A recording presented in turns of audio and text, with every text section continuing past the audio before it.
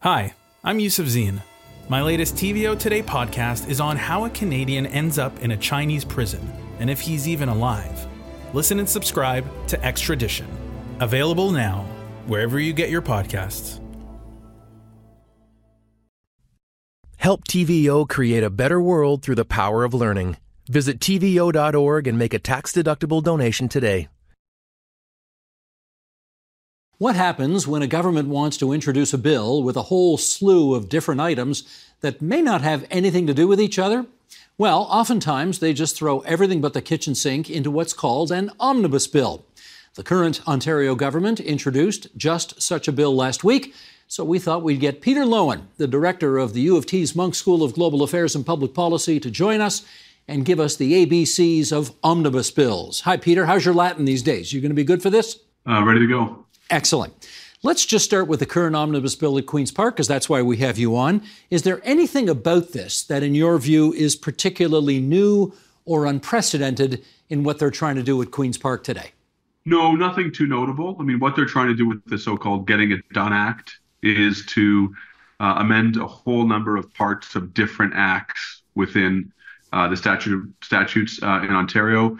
Some of it has to do with banning the possibility of tolls on highways, apart from the 407. Other parts would have to do with ensuring that there would have to be a referendum in the future if anyone wanted to introduce any new prices on carbon. And other parts have to do with things as exciting as like municipal boundaries. So it's a real grab bag of things, but it's not, in my view, kind of materially different than omnibus bills in the past have been. Well, that's the thing. I mean, highways, carbon pricing, municipal boundaries, and a whole bunch of other things as well that don't, at first blush, really have anything to do with each other. So is this, for lack of a better word, appropriate? Well, that's a matter of debate. And I'll be candid with you. Often the way this debate breaks down is that parties in opposition think that omnibus bills are bad and parties in government think that they're good. And the reason is because they're typically, though not always, they're typically just sort of massive pieces of legislation which are touching on all sorts of different issues, often covered in different acts. So rather than being about just a single topic where it can be debated on something that's rather focused, omnibus bills are often about a whole number of things where the government's just trying to get a whole bunch of changes through in a short period of time. So you can understand then why governments like it. They get a lot of business done quickly. You can understand why the opposition typically doesn't like them, because there's a lot of targets to shoot at and they can't focus on a single one. Mm-hmm. To your knowledge, is there any kind of limits upon an omnibus bill? You can only have X number of things in it, but not X plus Y. So it's a great question. It depends a little bit on jurisdiction, and it depends on what a speaker rules. So the general rule, which has emerged principally in the federal parliament, is that there has to be a unifying theme that ties all of the things that are being done together. And in this case, I think you can find one. It is largely about administrative rules around transportation in cities, if you think those are kind of a similar thing. And I think they kind of reasonably are. But if you go too far and put the other things that have no relationship to each other, an ambitious speaker may occasionally make it hard to get those bills on the agenda. Well, admittedly here, we're going back a little more than 3 decades as I try to recall an example of what you just referenced. I think it was Mike Harris's government back in the 1990s that put I think it was Bill 26, an omnibus bill before the provincial parliament. And the speaker, even though he was a member of the Conservative government, he did say, you're going too far. So I guess there are lines that can be drawn here, eh? Yeah, there are limits, and then there will be cases people will say you've got to take this thing and you've got to break it up, and often what you get then are essentially 2 omnibus bills that are going to come through. So it is under the speaker's discretion. I don't expect in this case that a speaker is going to push back on this particular piece of legislation or these particular pieces of legislation, depending on how you think about it. There you go. Just give I know you're not in the advice-giving business, but I'm going to ask you to do it anyway, because if you're a member of the opposition, there may be some things in this omnibus bill that you say, well, I can live with that. I really don't like that. This is okay. I'd like to vote for it, but that's in there. I don't want to vote for it. If you're a member of the opposition, what do you do? Because you know if there's something in there that the public actually would really love to have happen, but you oppose this bill because you don't like omnibus bills, you've just handed the government a lot of material for their next election campaign. Well, you have. In some cases, this isn't materially different than voting against any bill. Oppositions typically vote against bills. So if I were the opposition in either the three parties, and I was trying to figure out how to navigate my way through this, what I would do is I would clearly and publicly signal which things you agree with, which things you think are good ideas. Say it over and over again that we're not opposing the government doing A, but we don't think B and C are good ideas, and effectively get yourself on the record. And then maybe take some consolation in the fact that typically voters don't pay super close attention to the details of what's being passed in various amendments or various parts of legislation. But I would put a flag up in terms of what you think is important and what you think you agree with, and then oppose the rest.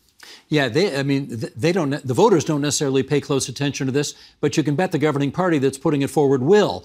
And it will give them lots of ammunition during future question periods to say, Mr. Speaker, the opposition party, they wouldn't even vote for these tax breaks that we had, or they wouldn't even vote for the single fare on public transit systems around. They're kind of stuck, aren't they? Yes, this is the standard approach, right? Especially with omnibus bills. It happens with other bills, but the standard approach is put a lot of things in there and then force the opposition to vote against stuff that voters will otherwise think is popular. And that's a practice that I presume is about as old as omnibus bills, which go back a long, long way. Well, in fact, I was going to raise another one here, and this one goes back to the late 1960s, where John Turner was the Minister of Justice at the time for Pierre Trudeau. And he had, I think, in one omnibus bill, he wanted to change the rules around divorce. You used to have to get Parliament's permission to get a divorce in this country. He wanted to change the rules around homosexuality, which used to be illegal. And he wanted to change the rules around abortion, which was illegal under all circumstances back then. And he put it all together in one omnibus bill. Now, interestingly enough, he didn't want to do that, but the Prime Minister forced him to do it. I guess we're many, many, many years after the fact here, but as you put your scholar's hat on and look at this, was it appropriate to put all those things together, which are individually very big, significant issues, all together in one bill? Well, this gets to the general question of what parliaments are for, and whether parliaments are there simply to act as, not as rubber stamps, but as administrative bodies to move laws through, or if they're supposed to be the places in which deliberation and debate and exchange happen on important issues. And I guess in some ways, I feel like it's difficult to criticize governments for putting a bunch of legislation together, because parties on all sides of legislatures these days don't tolerate a lot of actual disagreement within their ranks. They're actually not much for deliberation. They're much more for performance. So, it's hard to fault governments in doing this, but I do think that omnibus bills are a part. They're not the only part, and maybe they're just a symptom, but certainly they're a part of parliaments which have become less adept at sorting through issues and becoming the arena where the public's representatives figure out what reasonable positions are, as opposed to positions arriving prepackaged and then simply yayed or nayed by otherwise unthinking members. That's political scientist Peter Loewen, who has joined us from the Munk School of Global Affairs and Public Policy downtown at the University of Toronto. Peter, always good to have you on the program. Thanks for your time tonight. Thanks very much, Steve. The Agenda with Steve Paikin is made possible through generous philanthropic contributions from viewers like you. Thank you for supporting TVO's journalism.